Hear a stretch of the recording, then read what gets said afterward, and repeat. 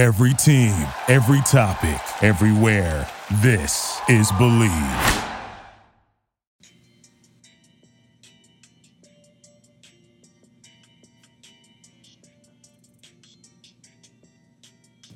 Have you ever felt cheated out of a deal when buying tickets from StubHub only to see that there's a $15 fee at the end of your original purchase? Or have you ever been on Vivid Seats and not even get your tickets? That actually happened to me once. I ordered a ticket from Vivid Seats and I never got the ticket. And that's why I switched over to TickPick.com, where smart fans buy tickets online, no hidden fees, search and buy now 100% authentic tickets, best price guarantee, 24/7 customer service. Buy, bid on, and sell tickets with the confidence of their 110% guarantee. That's 110% guarantee. They show you the best deals with their algorithms and let you decide. 0% buyer fees. If your ticket is $26, your purchase is $26. No joke. The most transparent, consumer-friendly ticket marketplace on the web, authentic valid tickets backed by our 100% money-back guarantee. You'll love your ticketing experience from purchase through the final whistle or out, and no hidden fees. Like I said, if it's $26, hell, if it's $8, it is an $8 purchase. Save an average of 10 to 15% on every purchase, guaranteed, only at TickPick.com. Get your tickets now.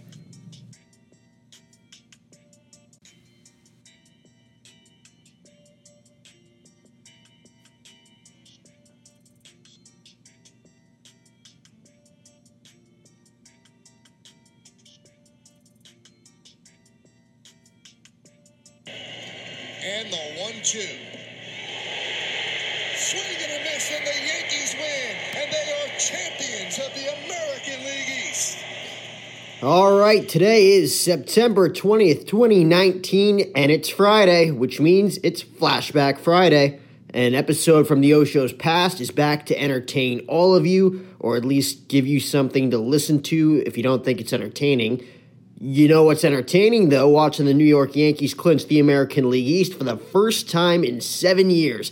That's entertaining, folks. 7 years since they've won the AL East. The last Yankee team to win the East was in 2012, back when Andrew Jones still played baseball. Remember that guy? What about Hiroki Kuroda, Raul Ibanez, Russell Martin? Well, you might see Russell Martin in October, so I'll take that one back. 3 original members of the core 4 were still on the team, Jeter, Mo, and Pettit. It's a very different culture now. Judge, Sanchez, Gregorius, Stanton, Urshela, LeMahieu, Voit, Torres, Chapman. There's been too many players to list that have contributed and have made 2019 the replace for 28. It's no longer hashtag chase for 28. It's the replace for 28. Still got ways to go, but it's getting exciting. Baseball is getting to the stage in the year where it becomes more and more exciting, kind of the only time of the year for average baseball fans where it becomes exciting. But we'll get into postseason talk early next week. Let's begin our Flashback Friday episode with 3 interviews of mine that took place last November of 2018 at ISM Raceway in Avondale, Arizona, the home of the Can-Am 500 qualifying race, which was won by multiple-time champ in NASCAR, Kyle Busch. I also briefly talked to NASCAR legend, from what I hear, Jimmie Johnson, and also bumped into a longtime idol of mine, former TNA World Champion and current WWE superstar, Matt Hardy. In that order, too, Busch, Johnson, and Hardy on this edition of the O-Show. 3 very brief interviews that I got the chance to have as a part of a weekend internship with ISM Raceway and NASCAR during press conferences. And then Hunter Shelton and I will start debating whether or not Roger Clemens and Barry Bonds should be in the Major League Baseball Hall of Fame. Sound good? Good.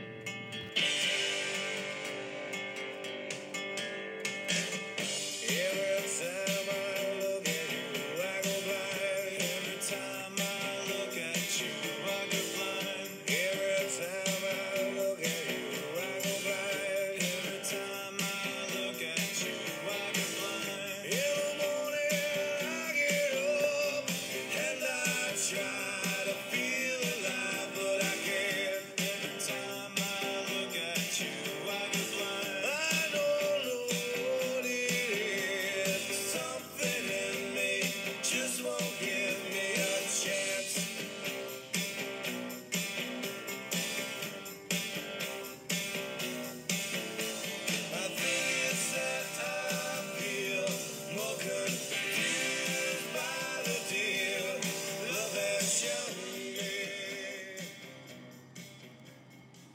Kyle, a big win today.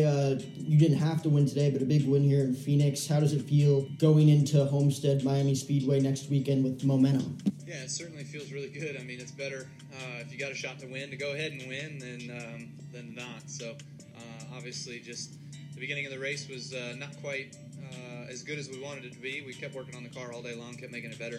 It was super good and strong on those restarts, and we were able to kind of pick some guys off and get ourselves farther up towards the front. Wasn't sure what all was going to happen there with that. We came to pit road under green, and then the caution came out, and then being a lap down, all that. I thought that kind of ruined our chances for being able to have a win today. But overall, just a lot of crazy things happened there at the end and got us in position to where we could capitalize on that. And feels good to go off into next week with a win under our belt and hopefully do it again. And, of course, all of us in the media here have been raving about the new Victory Lane. It was renovated this year at ISM Raceway. How did it feel to get the chance to celebrate with all the fans there at the end? It was good. There's obviously, a lot of heckling, but it's positive heckling. They're just chanting and telling you they love you and, all kinds of other things. So it's entertaining at times, but, while you're trying to do a job and talk to people and have interviews and things like that, they're screaming in your ear, and so you just kind of got to figure out how to tune that out sometimes. Yeah, I mean, the setup was nice. Overall, where all of us kind of stand, where the photographers are, we need multiple levels. So, like, we can put guys down front or sponsor guests down front, so then there's multiple levels so people can be seen. That's my suggestion. Fix it. I don't know why people don't ask me what we need in Victory Lane. I go to enough of them. Like, just ask me what we need, all right? I'll fix them.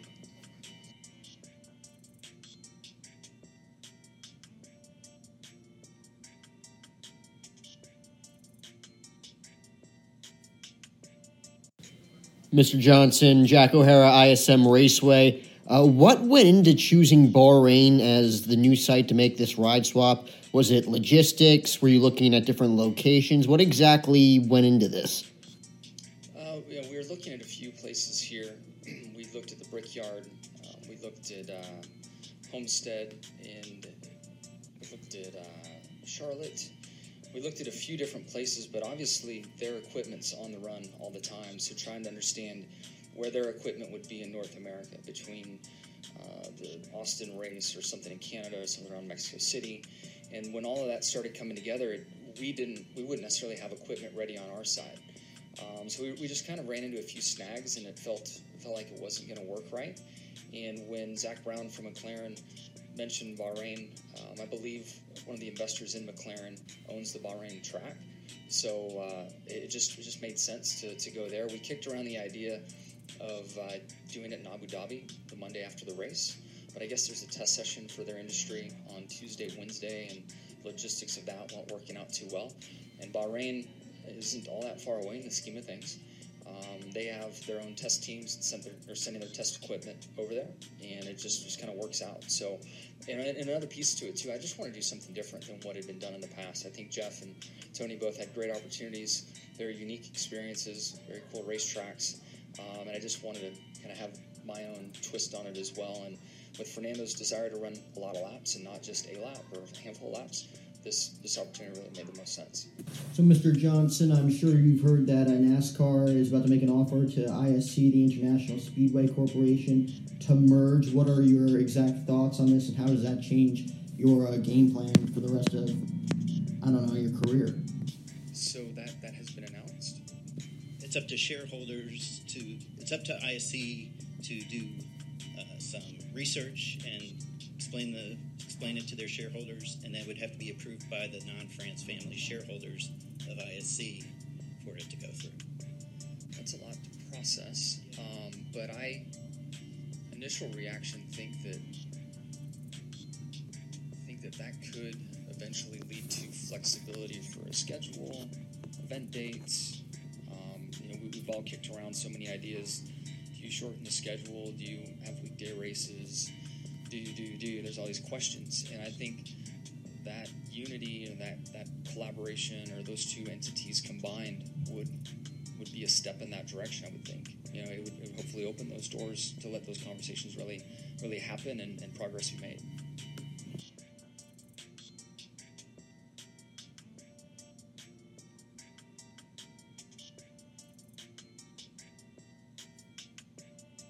Matt, I grew up watching you as a kid. I was a big fan of you and Jeff. You're here today at the Can-Am 500 here in Phoenix. Now, you are a Carolinian, grew up in North Carolina. How familiar are you with the NASCAR as a brand? I am. I was born and raised about 35, 40 minutes from the old Rockingham Speedway. So that was always something that I passed many, many times. And I am familiar with NASCAR. We're obviously, like I said, being in North Carolina, kind of in the heart of NASCAR land. But I dig it. It is cool. And this experience, this facility is amazing. It's extraordinary. They've done so much work on it. And I'm excited to be driving this pace car. This is like an experience, something I've never done in life. And, it's very cool. Something to kind of check off your bucket list. Now, you were the pace car driver today. You've seen all the personalities here in NASCAR, Jimmie Johnson, Kyle Busch, Kevin Harvick. Who do you think personally could cut the best promo in a WWE-style ring? Ooh, that's interesting. It's hard to look back. Like, I love some of the old school, like Dale Earnhardt. You know, it has to be certainly a favorite of mine. And now, like, I'm kind of a fan, too, of the brothers. Now that, Kurt and Kyle are doing their deal, considering I came up in a brother tag team myself. But there's a lot of interesting characters here. And it really has. NASCAR has become larger than life. It almost has become entertainment in many ways, like wrestling. Kelly, I know you had some questions, too.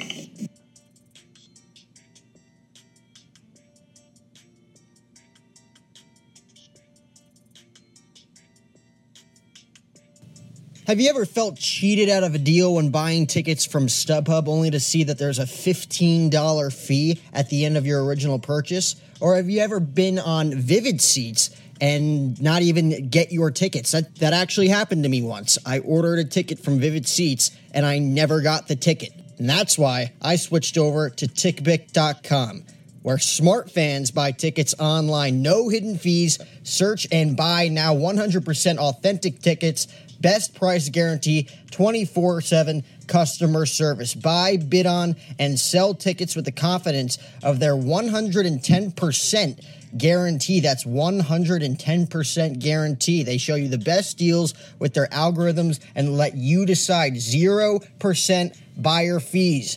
If your ticket is $26, your purchase is $26. No joke. The most transparent, consumer-friendly ticket marketplace on the web, authentic valid tickets backed by our 100% money-back guarantee. You'll love your ticketing experience from purchase through the final whistle or out, and no hidden fees. Like I said, if it's $26, hell, if it's $8, it is an $8 purchase. Save an average of 10 to 15% on every purchase, guaranteed, only at TickPick.com. Get your tickets now.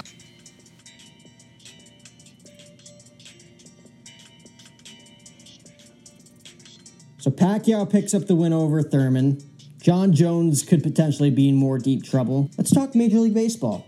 I think it was a big weekend in Major League Baseball. A lot happened. I have my sticky notes here. Cubs took 2 of 3 from the Padres. Not big news there. I think Anthony Rizzo hit a grand slam on Friday. Yeah, saw that. So the Padres, after a hot start, kind of slowly fading back down to earth. After a hot few months, kind of just treading water. You just give them a year or two, they'll be there. But, nothing's clicking at the moment. I mean, that shortstop, second base duo, you got Fernando Tatis, you have Manny Machado at third base. That's why I'm at the left side of the infield. Oh, yeah. I think Hunter Renfroe could be a potential ace for him. Renfroe's come up in a huge situation. I remember back in April, hit the walk-off grand slam off Kenley Jansen. Yeah, he's killing the ball. So the Cubs took 2 of 3 from the Padres. Yankees take 2 of 3 from the Rockies. Best record in baseball, Hunter. You're in for a reckoning this week in Minnesota. Big Twins fan. Twins had the Oakland A's. How'd they fare there? So they split a 4-game set. That's not good. A walk-off last night. Max Kepler came through once again. It was kind of a case of, the bullpen didn't hold up as well as they normally have. Every game was decided by 1 run except 1 game.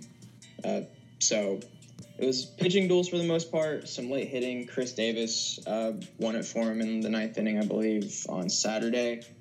So the Twins haven't been playing the best baseball. July hasn't been the best month for them, and Cleveland is starting to become Cleveland again. Yeah, essential, man. It's only a 3-game lead right now. But, they'll pick it back up. They'll be fine. They need Byron Buxton back. I think it's proven to be that he's pretty crucial. I mean, I was going to say, like, are the Twins either just having a poor month or are the Indians just catching fire? I guess it's a little bit of both because they had like a 10-game lead at one point. Yeah, I mean, we were never going to hold our, amazing ground that we had after the first couple months of the year. But Cleveland is playing really good ball. They're clicking. You even knew that. Like, the Twins had the best record in baseball for at least 2 months. The first 2 months of the year, April and May, they were just kicking ass, and then and it was a case of where if it was a high scoring game, we were putting up 12-14 runs, hitting home run after home run after home run, but then the next night we would come back and win a 2-1 pitcher's duel, making great plays in the outfield. And it didn't seem like they knew how to lose for a while. They knew how to get it done whenever they needed to. And as a Twins fan, you were still like, okay, we're going to come back down to earth here. Like, we're up 10 games in the division right now, but we know easily that the Indians are still very much in this division. Yeah, I mean, a healthy Indians team is a top 5 team in baseball. I mean, Jose Ramirez hasn't been Jose Ramirez, but, that'll always change. Lindor is an amazing hitter and fielder at short. I mean, if Kluber, I don't know how Kluber's going to be when he comes back, but he's starting to pitch again. Oh, yeah. Obviously, they lost Carrasco, but Shane Bieber, Clevenger, really solid guys that can just eat up a lot of innings. I mean, if Kluber comes back to Klubot status, you might be in trouble.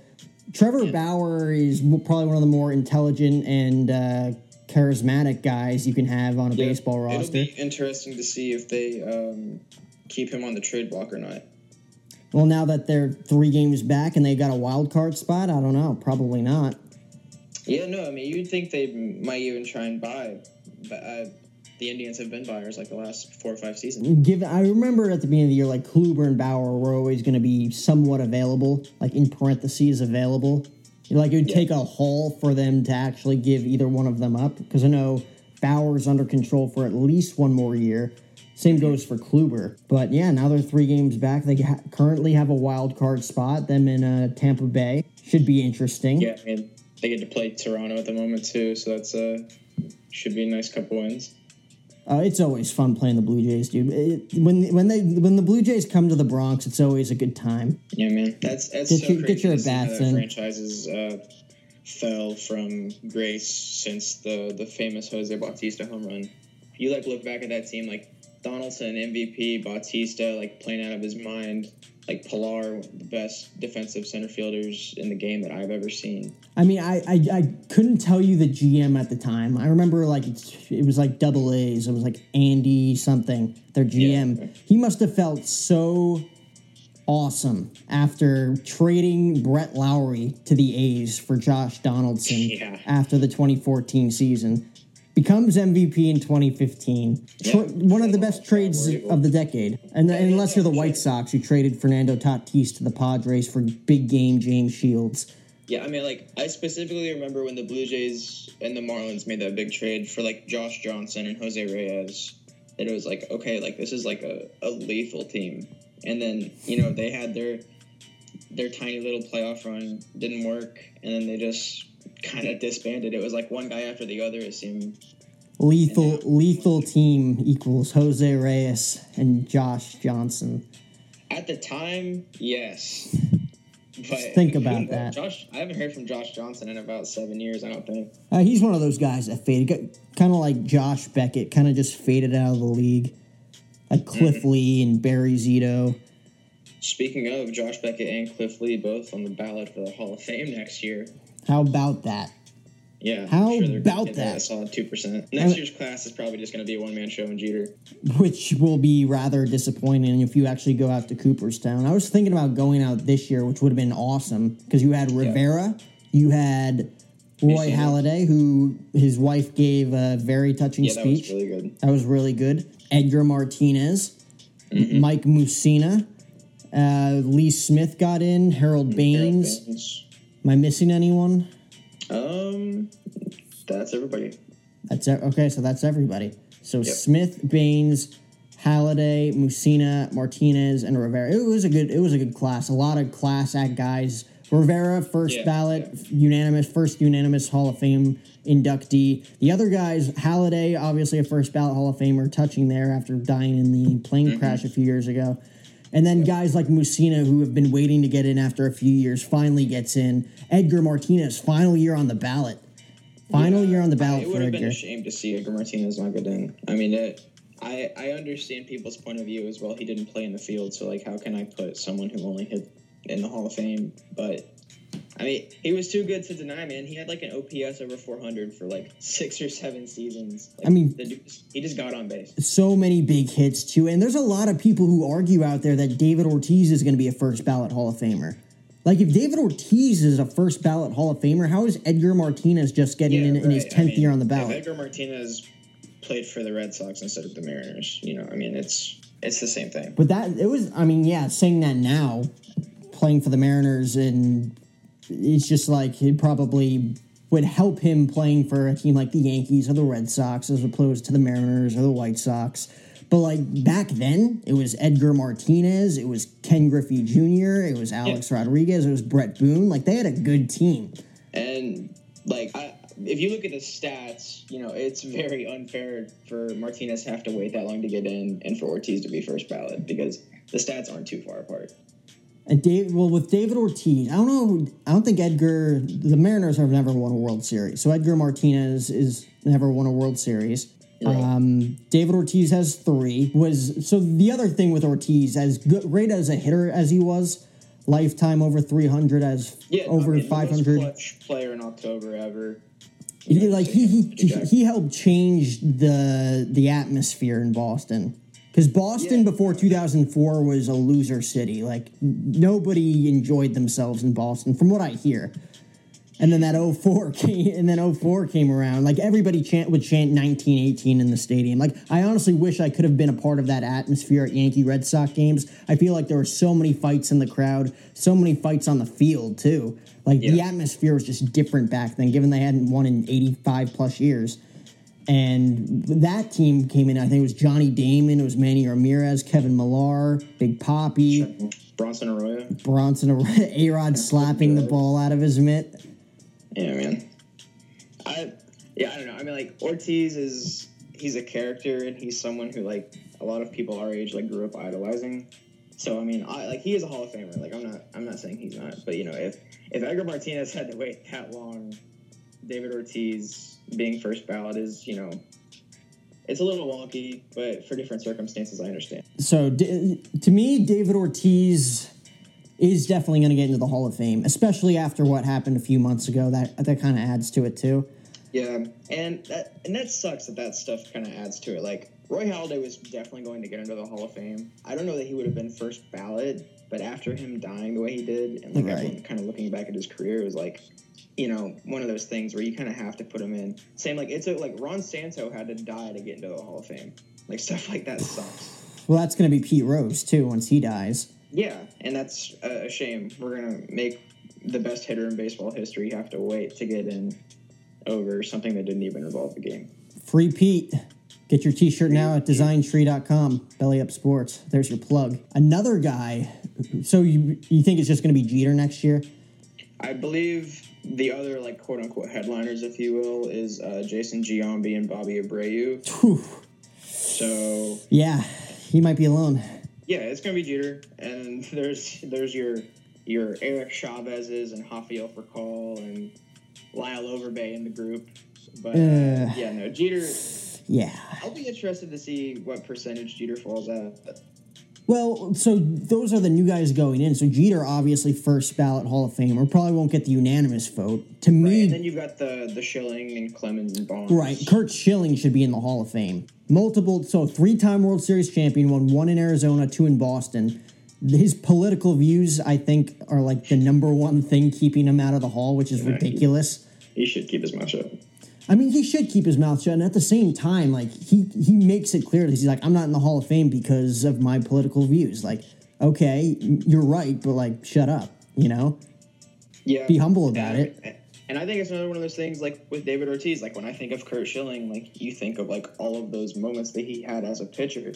Like, I don't think about, like, his win-loss or his career ERA or anything. It's like, it's what made Kurt Schilling. Kurt Schilling was like, you know, the bloody sock moment and stuff like that. Oh, yeah. And he was co-MVPs with Randy Johnson in 2001 for the Diamondbacks. Deadly 1-2 punch in the rotation. Yeah. Like, can you imagine in that World Series just facing Kurt Schilling in Game 6 and Randy Johnson in Game 7? Yeah, no, I think if it wasn't for Randy Johnson being left-handed, I think a lot of people would have maybe even called Schilling better than him at the time. And then he goes over to Boston. The bloody sock moment, well, obviously, like...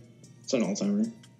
The seams in his stitches in his ankle come apart during the game. Yep. Pitches 7 shutout innings.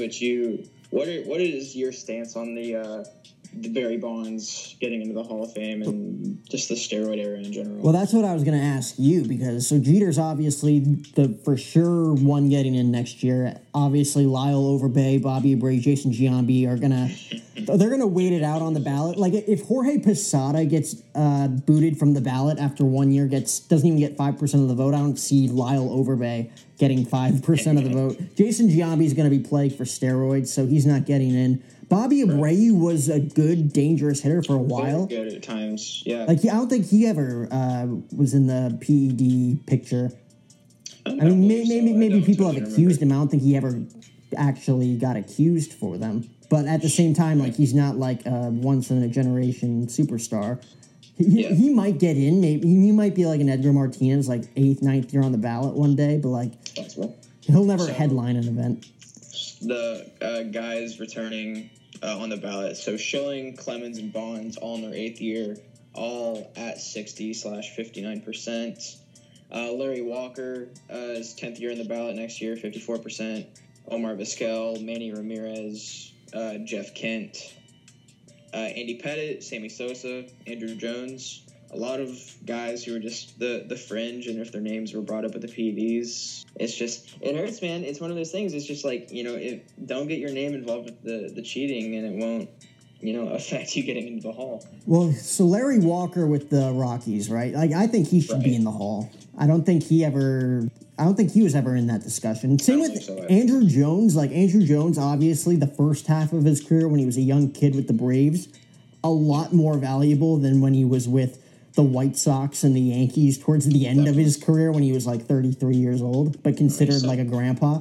Such an amazing defender, and I think what made Andrew Jones not stand out was that you never, aside like the Spider-Man catch, like you never saw him make a ton of amazing plays, but that's because he always got right under the ball. Oh yeah. He didn't have to go out there and make the diving catch because he was under it by the time it was in his glove. So I think he's going to go down really underappreciated. But I don't know if I would put him in the Hall of Fame myself. I mean, obviously, like, I've been down south all summer. I've been to Atlanta a few times. Like, everybody thinks Andrew Jones should be in the Hall of Fame. Just, like, his first... Like, when he came up into the big leagues, he was like what Vladdy Guerrero is right now. Like, he was the stud in MLB. Like, he was 17, 18 years old, just kicking ass, manning center field for the Braves teams that had, like, John Smoltz and Greg Maddux, Tom Glavine in that rotation, going to as many World Series as they did. They won in 95, 96. They were in 99 World Series. The only one they won was in 95. But Andrew Jones, great hitter early on in his career. Decent hitter. Like, I'd have him in my lineup during those years when he was 33, 34 with the Yankees and the White Sox. I don't know who else he was with. But he was a decent hitter. I mean, he wasn't like 3-4 hitter, but like a guy to have like in the 6th hole or the 7th hole, that's a bat I'd want. Hit a home run in CC Sabathia's celebrity softball game this year at Yankee Stadium. That counts for something. Always smiling in the batter's box. Like every time you saw him on TV, he'd get in his stance and he'd just smile towards the pitcher. Like, why is he smiling? One of those guys who love the game. Freddie Freeman. Maybe it's wearing the Braves uniform. I don't know. Andrew Jones, to me, I'd vote him in. He might be what was this? This has got to be like his 2nd or 3rd year on the ballot? It'll be his 3rd year next. Third year? He only got 7.5% last year, so he's barely staying on. And actually, one guy that I forgot that's going to be on the ballot next year for the first time is Paul Konerko. And that's... Konerko can get into the Hall. He's not a first ballot Hall of Famer, but he's a legend on the south side of Chicago. It's like he and Todd Helton fall in the same boat for me, where like I really loved watching those guys play, and I would put him in the Hall of Fame. But then you go back and look at the numbers, and you're like, I don't know if I can justify it based off of just my love for watching him play. So to answer your question, though, about Bonds and Clemens, I do believe that they should be in the Hall of Fame because both of them, like, obviously, numbers were enhanced towards the end of their career. Bonds, obviously, you look at his days in Pittsburgh, pipsqueak compared to what he was in San Francisco, just a rock. Still an amazing player. Still would have been a Hall of Famer. Still one of the best hitters of all time. Maybe not the home run king. About it is he didn't need it. He didn't need it. Goes to San Francisco, becomes the rock that he was. It's 73 home runs in 2003 after McGuire and Sosa hit 61, 62. And then those guys, I think Sammy Sosa should be in the Hall of Fame. McGuire, no. Sosa, I think, got a shot. Yeah, he's at Sosa's at 9%, and next year will be his 8th year in the ballot. So something major would have to turn around. Yeah, I mean, I'd like to see him get in, but obviously those numbers don't go in his favor. But Bonds, I think Bonds and Clemens both have received a considerable amount of the votes over the past few years. Like, I think writers have changed. It's slowly gone up. Yeah. And I think it'll take their last year on the ballot to put them in. So, me personally, I think you need to put them in only because it's fair to acknowledge that era of baseball. And I feel like if you put those guys in, you have to put guys like Pete Rose in, though. Because, like, we're talking about, like, the baseball Hall of Fame, right? Not, like, the people Hall of Fame. Because some of the guys that are in there now, Ty Cobb, not a first ballot people Hall of Famer, but, you know, one of the best to ever do it. It's one of those things where, like, you just can't deny that era of baseball. It was, I mean, I wasn't around for it, but just, like, looking back, it had to have been more fun to watch. And although, like, some of these guys were cheating, I don't know. To me, like, Hank Aaron's still the home run king, you know? Yeah. Like, I don't acknowledge these guys as, like, anything more than good baseball players. And it's a shame because with Barry Bonds, technically, like, many people, like you just said, still think Hank Aaron's technically the home run king. Like, technically, on paper, in the books, Barry Bonds is the home run king with 763 or whatever he has. Yeah, I mean, you just got to put an asterisk next to it. It's a shame because those big home runs that were being hit, like 714, 755, 700, 600, 500, used to be big home runs back in the day. I remember watching as a kid, watching A-Rod hit his 500th and 600th home run. Like, that was a big deal back then. I mean, Albert Pujols, I think, hit 600 last year or the year before. Really wasn't that big of a deal. Nobody really cares anymore about the home run total. It doesn't seem so. I mean, Albert Pujols, first ballot Hall of Famer, by the way. Oh, yeah. He's the greatest hitter I've ever seen. When he was with the Cardinals, most dangerous hitter in baseball. Yeah, for like 5-6 years, he was the best hitter in baseball. Yeah. I mean, him in the NL at first base and Miguel Cabrera with the Tigers in the AL, two of the most deadly hitters ever at the same time. And now, Pujols is still holding up somewhat okay. Maybe not so much. Really wish he'd get out of Detroit. I'd love to see him finish his career in like a David Ortiz style, just like a cushy DH spot for a really good team. Maybe pick up a World Series ring or two. I mean, the Tigers, let me take a look at the baseball standings right now. Dead last. They're in a very bad spot. They're like the Orioles this year. So they're 30-65, winning percentage of .316. They're 28 and a half games back in the Twins of the Twins in the division. Baltimore is 31-67. They're 33 games back. That's not good if you're the Tigers.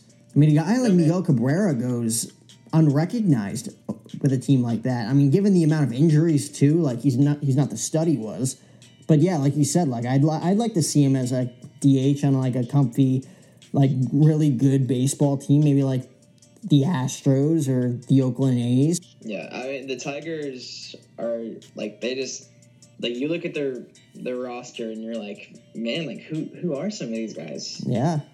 I mean, Michael Brantley came out of nowhere this year. And no disrespect whatsoever to any of these guys, but I mean, it's just like when, you're running out lineups, like what Baltimore does on a daily basis, where like you've got to like look up who these guys are and like where they've came from. It's like the Tigers were really good not that long ago. So they went to the World Series 2012. So I think it was ALCS 2011, World Series 2012, ALCS 2013, and after that, they haven't done anything. I don't even think they've made the playoffs. Yeah, no, I mean, like the David Price, Verlander, Scherzer, squad. Whew. And now, besides like Miggy and Nick Castellanos, I mean, they have a couple, like Jacoby Jones is all right. Nico Goodrum's, he's decent. They have Candelario at third, who could be good down the line, but not a whole lot of pitching, not a whole lot of run support for the not so great pitching. Okay. It's just, they're just not running a good ball club out there. Castellanos hit the walk-off home run yesterday, so feel-good win there in extra innings. But you mentioned that rotation. You had Verlander in his prime, 2011 MVP and Cy Young Award winner. Max Scherzer. Pitchers I've ever seen. Max Scherzer, that was the peak of his prime during those first few years in Detroit. So he was with the Diamondbacks, gets traded to the Tigers in that 3-team deal that sent Curtis Granderson to the Yankees in 2010. Right. Those few years, 2011, 2012, that's when Scherzer was getting good. Like, you knew he had, like, really good potential to be a great pitcher. And then he goes over to the Nationals and becomes Hall of Fame worthy. And then David Price as your 3 guy? Rick Porcello in the 4 spot. I mean, that rotation... I mean, when you look back at that, that's like looking at Russell Westbrook, James Harden, and Kevin Durant with Oklahoma City, who they now have 2/3 of that reunited in Houston with your Rockets. Yep. But no, it's the franchise is in a bad state. We talking about the Tigers or the okay? No, the Rockets are winning the championship. Don't worry about that. Okay, I won't worry. We were talking about the Hall of Fame bat, the Bondses and the Clemens getting in. Roger Clemens, without steroids, one of the greatest pitchers of all time. Didn't need him. Bonds, one of the greatest hitters of all time without steroids. Didn't need him. I think they both get in, like you said, like maybe in the 10th year in their ballot in eligibility. I think they both get in just because of their numbers. Guys like Andy Pettitte. Andy Pettitte should be a Hall of Famer to me. I think he has the most wins in Yankees history. If not all time for a left-handed pitcher. Obviously, best pickoff move I've ever seen. Oh my God, it was so slick. Yeah, I think he picked off like at least one guy a game. It seemed like that. He definitely toed the line with balking, but it was he was one of those guys where he got in the hitter's head mentally before the at bat even started. He was fun to watch. I mean, it was like a mental death stare when you're in the box and he has his glove hovered over his eyes. Yeah, and it's not like he's going to blow you away with something, but he's just going to change speed, mix it up, and make you look stupid. I mean, his name's always going to be involved with the PED stuff because he actually admitted during Clemens' trial back in 2007, 2008, 2009, whenever it was. So his name's always going to be included with those guys. The Sosas, the McGuires. Again, those guys, I don't know if they're in that Bonds and Clemens category where they would have been awesome either way. Because obviously that one year when they battled, they both beat Roger Maris. His home run total was just insane. I mean, I think when, like, if you were to, like, ask people who, like, Mark McGuire is, like, any, like, random, like, casual sports fan, I don't think a ton of people are going to know McGuire. But, like Sammy Sosa is, like, a very, very, very popular player when he was around. And especially now for, like, his whole skin tone issue he has. Which is bizarre. Like, I don't want to dive too deep into that. I don't want to make it be like, oh, wow, these guys are assholes talking about his skin color. But, no, like, he uses, like, some special cream, and that's what he's saying that's making his skin white? Like, I don't believe it. It's weird. But, like, you look at, like, a picture of him in a Cubs uniform versus a picture of him now, and you're like, that's not the same person. Very Michael Jackson. Very, very much so. But yeah, I mean, that's my take on the Hall of Fame anyway. I think Bonds and Clemens both get in eventually. It's, it's a really tough thing. Like, everyone's going to be one way or the other, but I think it's important to look at what those people did for baseball, the good and the bad, and then look at their statistics with and without steroids and make a decision based off that.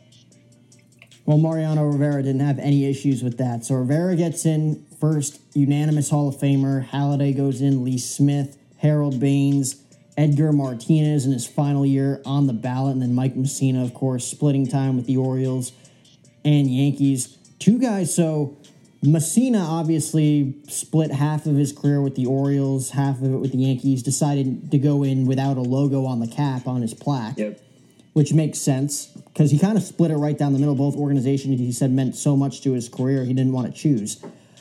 Roy Halladay, to me, he spent the majority of his career with the Toronto Blue Jays.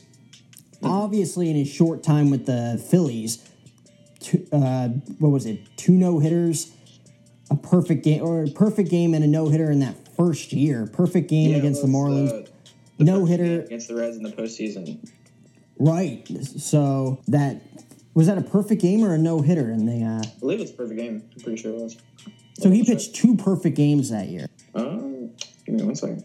I know for a fact it was a perfect game against the Marlins in Miami, I think in like May or June that year. And then he pitched either the perfect game or a no-hitter against the Reds in Game 1 of the NLDS, him and Don Larson. I think it was a no-hitter against the Reds. Okay, so perfect game. And that was the second no-hitter to go alongside Don Larson's perfect game in the World Series against the Dodgers. Right. So those two are the only two to throw no-hitters in a postseason game. But to me, like, he went in capless, too. Like, I guess his wife decided to go in capless, too. But to me, I feel like he would have won in a Blue Jay.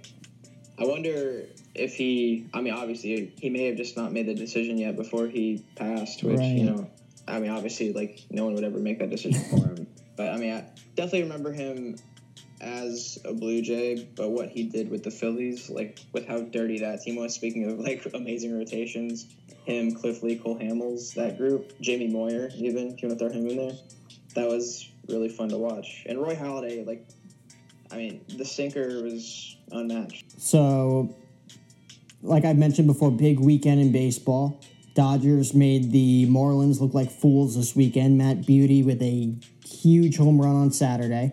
I think Clayton Kershaw I was watching the game kind of just dozing off, and Clayton Kershaw had like 8 strikeouts in the first 3 innings. Was making the Marlins look like high school players. Like Curtis Granderson just like buckling at the knees after every 12-6 that was thrown his way. He's having a really rough year. The Dodgers are the first team to get to that Jordan Yamamoto kid, who has been like one of the sole bright spots for Miami. Yeah, Curtis Granderson's hitting like 158 right now. Yeah, and this might be it. It's disgusting. Kershaw and Buehler, if they're on the same page, if they're both rocking at the same time, that's dangerous. They're up 16 games in the division anyway. Like, the Diamondbacks aren't catching up.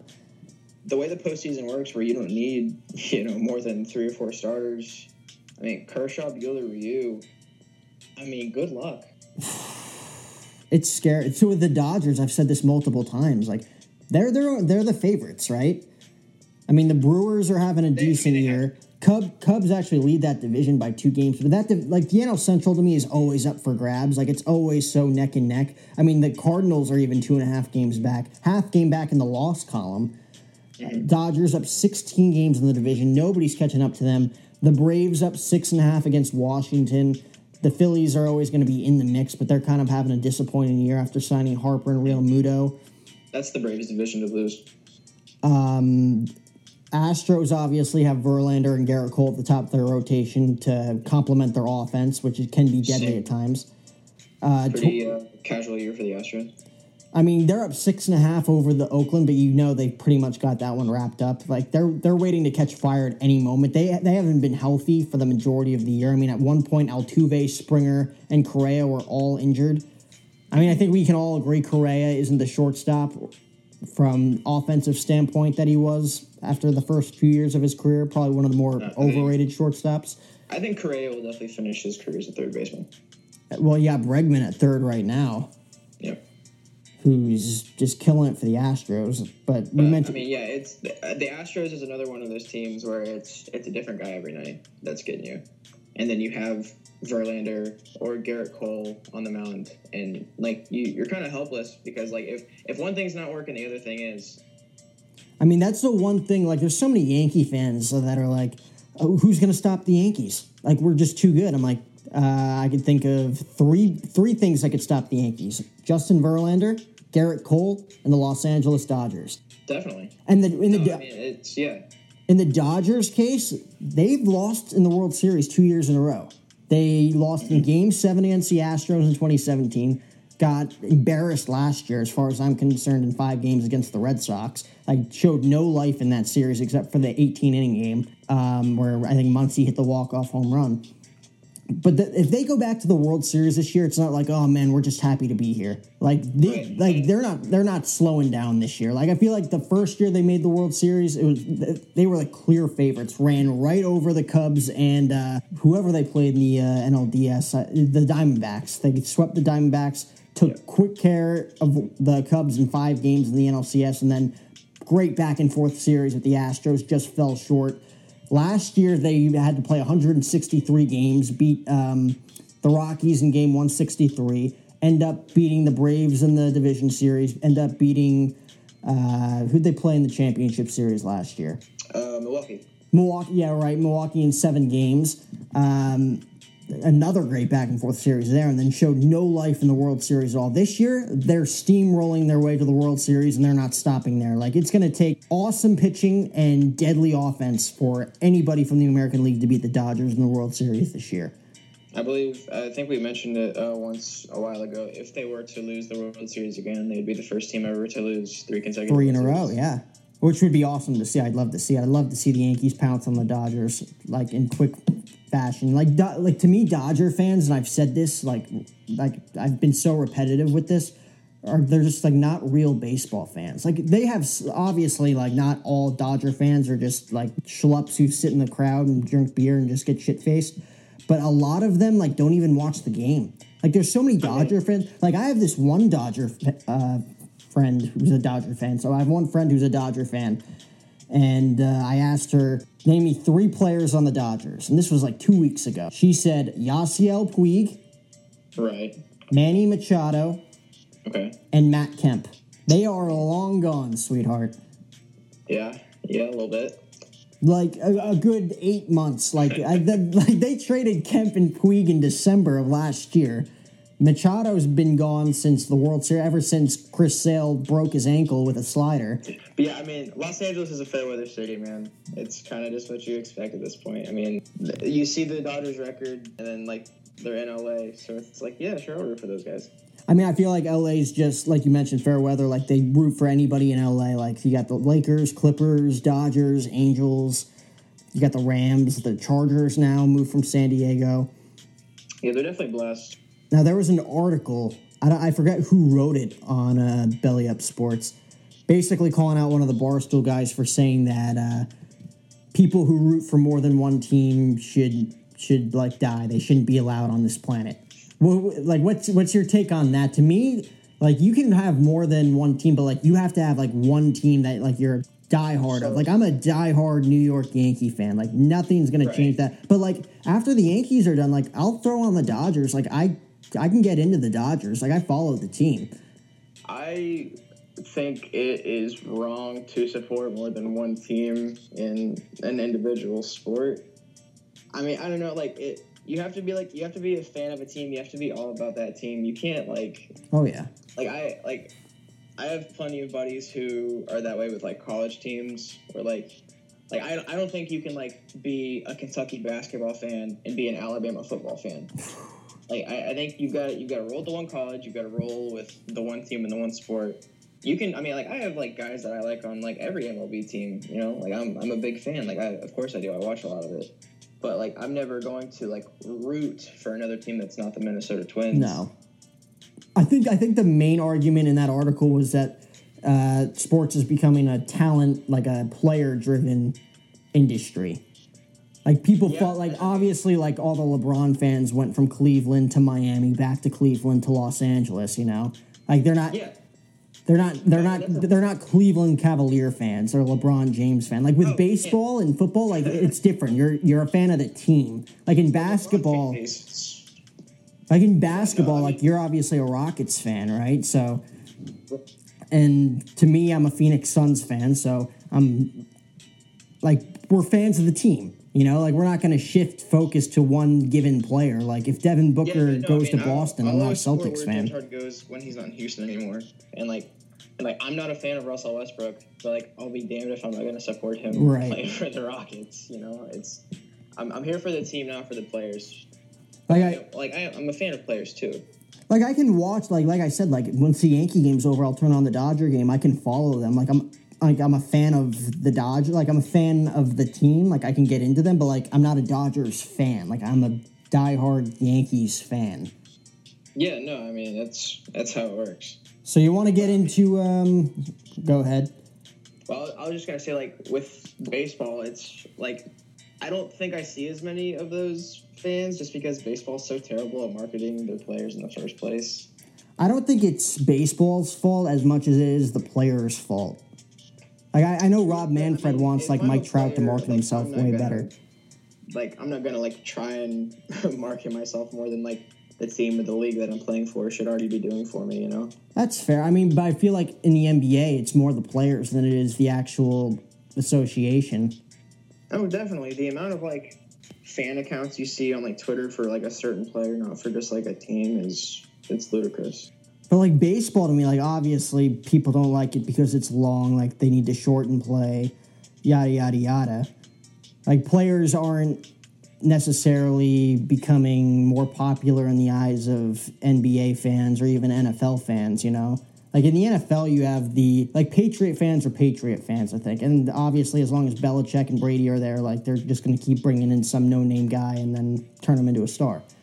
Yeah. But, like, the Odell Beckham Jr. fans are out there. You got Antonio Brown fans. Like, people are starting to bring that NBA-like culture of, like, just player, like, you're fans of the player, not the team, into the NFL more than they are into Major League Baseball. Yeah, for sure. And I mean, like, it's a lot of cases where, like, a certain player makes you a fan of a team. Yeah. But, like, at the same time, like, with LeBron, like, I wouldn't, like, go from being a Heat fan to a Cavs fan to a Lakers fan.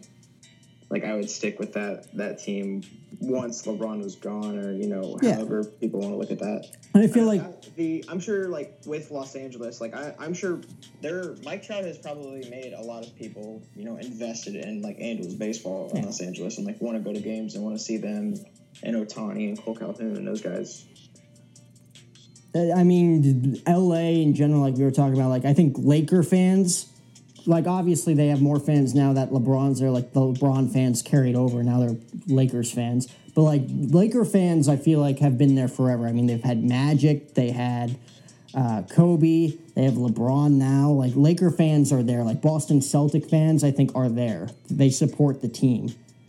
Through, like, the Terry Roziers and the Jason Tatums. Like, they like that team. And with places like Boston and New York and Los Angeles, like, you have, like, a mecca for, like, all things sports, all things pro. We're like, okay, like, I'm going to be, like, a Boston fan, so I'm going to support the Red Sox, the Patriots, the Bruins, the Celtics. Or, like, me, I'm from Lexington, Kentucky. I've lived here my whole life. Like, I don't, like, I mean, there's, like, quote-unquote local teams, like the Reds and the Bengals or whatever, but, like, I don't want to, like, I've, like, spanned out, like, what teams I support, but, like, those are always going to be the teams I support. So, it's a totally different subject here, but so I was watching the Yankee game the other day, and Paul O'Neill's on the broadcast with the play-by-play guy, and they were talking about just trying to speed up the game, and they were talking about, like, bringing college rules into MLB rules, which I think is interesting. So, like, after 5 innings, if you're up by 10 runs, like, let's say you're up 9-0 in the bottom of the 5th, they score a 10th run, it's 10-0, that's the game. Yeah. Like, I feel like the crowd would get hyped up for that, knowing, like, okay, if they score here, it's over and we can get out of here. Like, that's an interesting concept. I don't know, man. I'm not for a ton of the baseball rule changes just because baseball is beautiful the way that it is, that there is no time limit. And, like, you play until the game is over. Right. And, like, with the pitch clock and, like, the certain number of mound visits, like, some of it I get. Like, you want to speed up the game. But baseball is not one of those sports that's going to keep drawing eyes. Like, the fans who are fans of baseball are fans of baseball and watch it because of the way that it's played now, because they grew up playing it, or they just have a love for, the mental aspect of sports. you're like shortening a game by like an inning or two, or like only playing like 50 less games in a season is not going to bring in a bunch of new fans.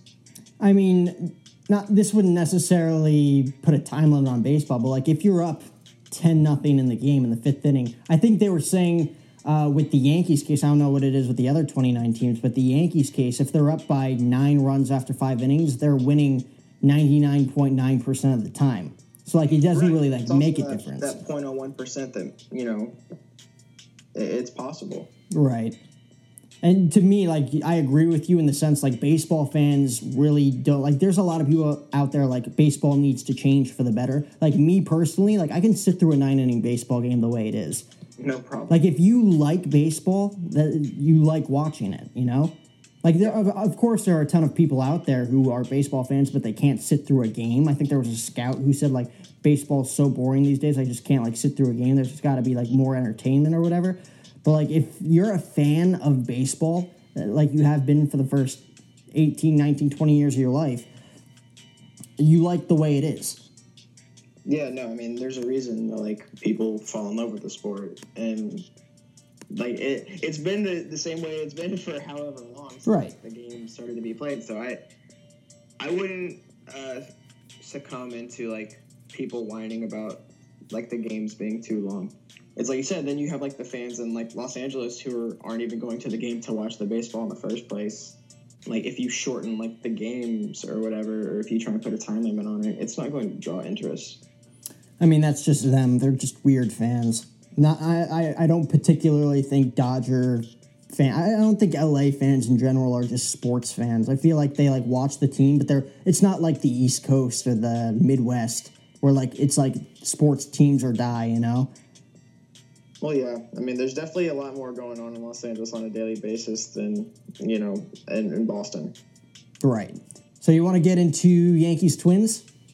Sure, let's preview it. Yankees head to Minnesota to play the Minnesota Twins. 60-38. Yankees are 64-34. You got CC Sabathia on the mound tonight. 5-4, 4.06 ERA. Who is it? I think it's Perez for the Twins. Martin Perez, yeah. Martin Perez, 8-3. He does have a 4.10 ERA. I think tomorrow you got Domingo Germán tomorrow, so he's 12-2 against Gibson. Gibson's 9-4 though. Yep, Gibson has really improved the amount of innings he's been able to throw this year. Pitch count and control over his stuff has been an issue for him the first couple years of his career, but he's starting to figure it out. And then I remember back in April when the Twins came, Jake Odorizzi shut down the Yankees in his start. He's going to pitch on Wednesday against Jay Happ, who you might have that one locked up if I'm being honest. Jay Happ he's not exceptional per se, you know. 4.86 ERA. Where like the Twins sort of had a little bit of a decline. Odo wasn't as advertised when we picked him up in last year's offseason, but this year he's been great. Like everything's working. Our rotation has been, like, to say the least. So when you look at these three matchups, Sabathia, 4.06 ERA, Perez, 4.10 ERA, so evenly matched going into tonight's game. Germán, 3.38 against Gibson, 4.02, so pretty much evenly matched there, too, even with the amount of wins each pitcher has. I think Odorizzi is going to slap Jay Happ on Wednesday, unless the Yankees can continue to just pour on runs like they have been.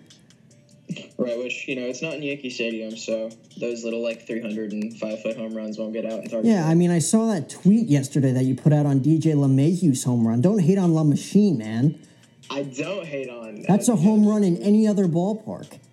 It is for the most... Like, one thing, like, Edwin Encarnacion, his first home run for the Yankees, I specifically remember it. It was like a... Oh, yeah, it was a dinky over the right field wall. It's just one of those things, man.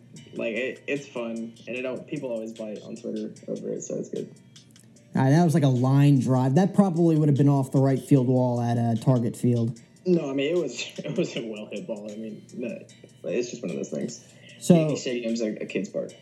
It's fun when you're hitting there. When you have Encarnacion and Gregorius and Judge and Stanton and Voit, it's fun.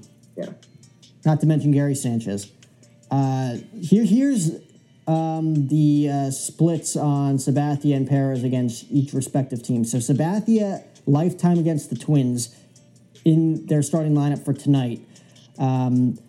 Jason Castro, 200 batting average. CJ Cron, 200 batting average. Mitch Garver doesn't have a hit against him. Marwin Gonzalez in 6 at-bats has 3 hits, including 2 home runs. Nelson Cruz, who has the most impressive stat line, in 17 at-bats, hitting .353. Not bad. And then Jorge Polanco hitting .667 in just 3 at-bats. Jonathan Scope, honestly, this might be more impressive. In 32 at-bats, hitting .250. The average isn't there, but in 32 at-bats, that's not bad. The Yankees against Perez. Didi Gregorius in 6 at-bats, hitting .500 with 2 home runs. Aaron Hicks hitting .667 in 3 at-bats. Aaron Judge, .333 with 3 home runs. DJ LeMahieu, .286. Romine and Gary Sanchez each with 1,000 batting average in 5 at-bats. Luke Voigt hitting .333. So I don't know how many at-bats most of these guys have, but they seem to rake Perez when I will say this is definitely going to be a different Martin Perez that like the Yankees haven't really gotten to see before. So at the beginning of the year, we didn't really have a spot for him in the rotation. So he was kind of like our spot start guy the first couple months. And then like he would come out of the bullpen and eat up innings if like a starter wasn't going very long. But his stuff was just undeniable. And he's been able to eat up innings, so they started to start him, and he was getting late into games and low pitch counts and a lot of ground balls and, you know, making stuff happen. And, I mean, he's been really good. And, I mean, when you have a lefty who's throwing like that, you have to throw him every 5th day. And now I'm looking at Domingo. So Domingo Germán lifetime against the Minnesota Twins. Marwin Gonzalez is the only guy who's hit him. I mean, I think the most at-bats is in this lineup. Marwin Gonzalez, 9 at-bats against Domingo Germán, .444 average with a home run and 3 runs batted in. Everybody else is under 100 against him. And then you got Kyle Gibson, who has given up 4 lifetime home runs against Edwin Encarnacion. .313 average to Brett the Jet Gardner.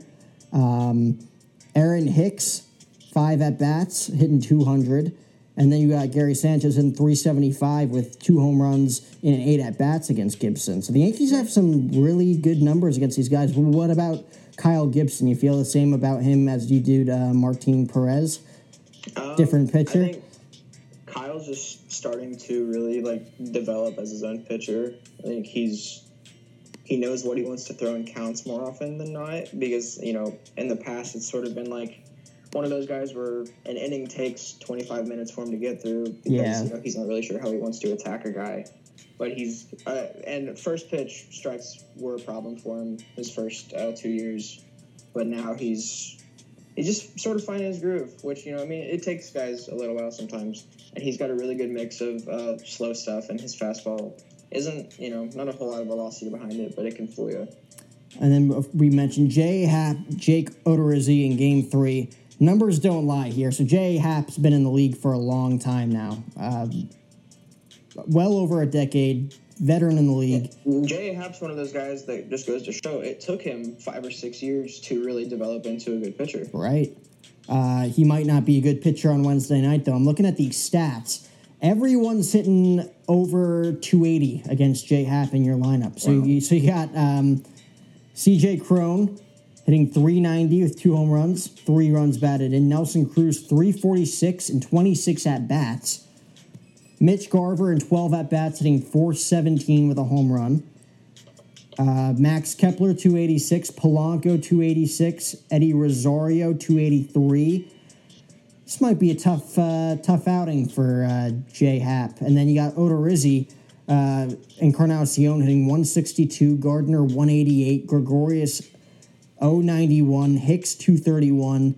LeMahieu's hitting .333 out of all people. Okay, hitting .333. Judge, .286. Sanchez, .250. And then the rest hitless against Odorizzi. I mentioned earlier, I think it was 7 innings of 1-run ball, I think, in his start. It was a Saturday in late April at Yankee Stadium. Dominated the Yankees, looking for his 12th win here. I think that the Yankees could take care of Gibson and Perez. I think it'll be tough. It'll be an even series.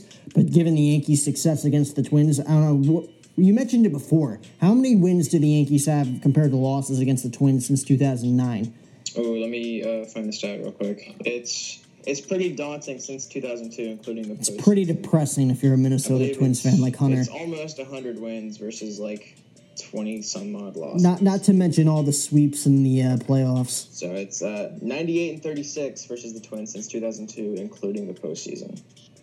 So they've owned them. Like, even when they came in April, the Yankees were struggling. Like, Gio Urshela was hitting second, hitting fifth, whatever. Like, Mike Tauchman was hitting cleanup. Like, everyone was hurt. Twins came in with the best record in baseball, and the Yankees still creamed them 2 out of 3. You know, like, you just can't explain it. You're sort of used to as a Twins fan. You just can't explain it. But Jake Odorizzi, like, if there's one game that the Yankees, I think, lose in the series, it's going to be on Wednesday night against Odorizzi. Hap and Paxton have been, like, 2-2. Like, they just they haven't pitched well this year. Hap was 7-0 in his first 7 starts last year. That just hasn't been great. I mean, the offense has picked him up. He's got 8 wins, but 4.86 ERA, Yankee Stadium does not spell for Cy Young by any means. No. The Yankees just dodged Michael Pineda. They should be thankful. Oh, he would have wanted that redemption start too. It's like in Little League when you request to play against your former team. But yeah, no, I mean, I'm happy with how the Twins are playing, man. Like, it's been a bit of a slow July, but they're still there. I mean, they're 60-38, and if you would have told a Twins fan, hey, you're in first place in late July, you have 60 wins already, are you happy? Yeah, I'm buzzing. All right, last thing before we call it quits on this week's edition. We talked about a little bit of bringing entertainment into baseball, so talked about speeding up play. You weren't on board with shortening it, like 10-run rules after 5 innings or whatever after that.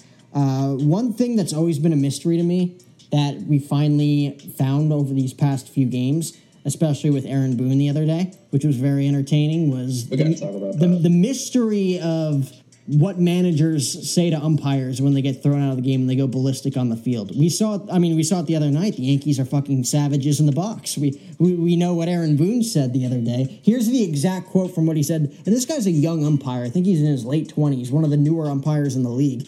He goes, my guys are fucking savages in that fucking box. This is what he told Brad Miller. This is the home plate umpire. You're having a piece of shit start to this game. I feel bad for you, but fucking get better. That guy is a good pitcher, but our guys are fucking savages in that box. Our guys are savages in that fucking box. Tighten it up right now, okay? Tighten this shit up. And now there's T-shirts all over the country saying fucking savages on them with Yankee logos. Yeah, no, it was... I really enjoyed it. I think my favorite part is, meanwhile, Brett Gardner beating the hell out of the dugout ceiling with a bat. Now, I don't know what that was. He was trying to just tear through the upper part of that dugout. Look, it's better. There's people up there. It's better than throwing the helmet and busting your lip up again. I mean, that's entertaining. So I remember a few years ago they actually got it on audio of Terry Collins getting thrown out of game after Syndergaard threw at Chase Utley. Remember that Mets-Dodgers? Chase Utley slid into second base, broke Ruben Tejada's leg.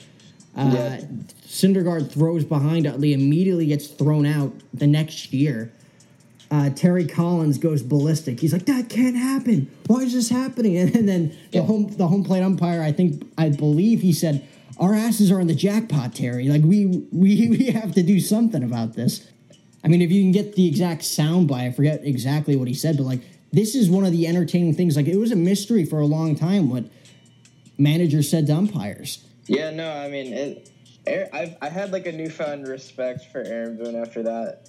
Because it was like he was going to bat for his guys, and like that's what you want. I mean, he did it last year. He crouched into the catcher's position and goes, "This is a strike. This is a ball. Get better." And then went back into the dugout. That's what really fired them up. I think they hit 3 home runs after that in that inning to win that game. But my favorite part was him clapping, just like tighten this shit up. He's just like. And to break that down, like he was like, I feel bad for you. Like he was like legitimately sincere. Yeah, no, to the ball. He's like, I feel bad for you, but you're having a piece of shit start to this game. Get better. It's like they're buddies or something because like it's like a first name basis, and it was like he was being very sincere to him about like how shitty of a game he was having. Like he had enough of the strike zone. My guys are fucking savages in that fucking box.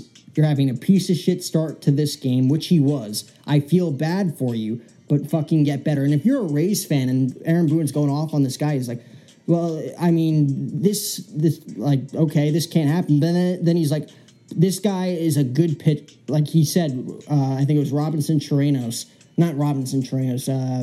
Yanni Chirinos. The Rockies weren't, wasn't it? Yeah, Yanni Chirinos on the mound for the Rays that day. He goes, that guy is a good pitcher. They're just like, oh, fuck. Like, he gave us credit. And now he's saying, but get better. Our guys are fucking savages in that box.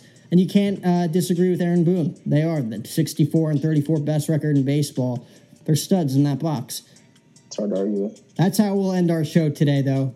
Go subscribe on iTunes, Spotify, TuneIn, wherever the hell you guys get your shows. Hunter, thanks for joining the show, the number one show of O's. Two-time guest. Appreciate you having me. Two-time guest. Hit it, Hootie.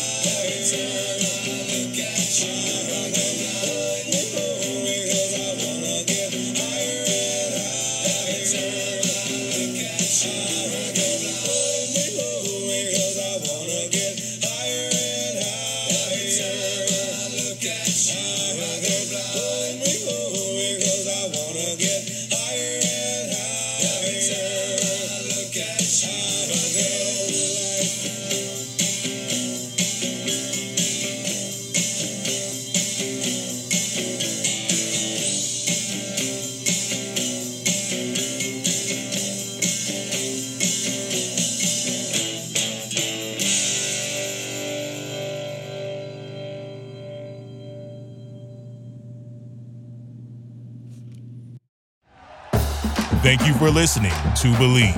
You can show support to your host by subscribing to the show and giving us a 5-star rating on your preferred platform. Check us out at Believe.com and search for BLEAV on YouTube.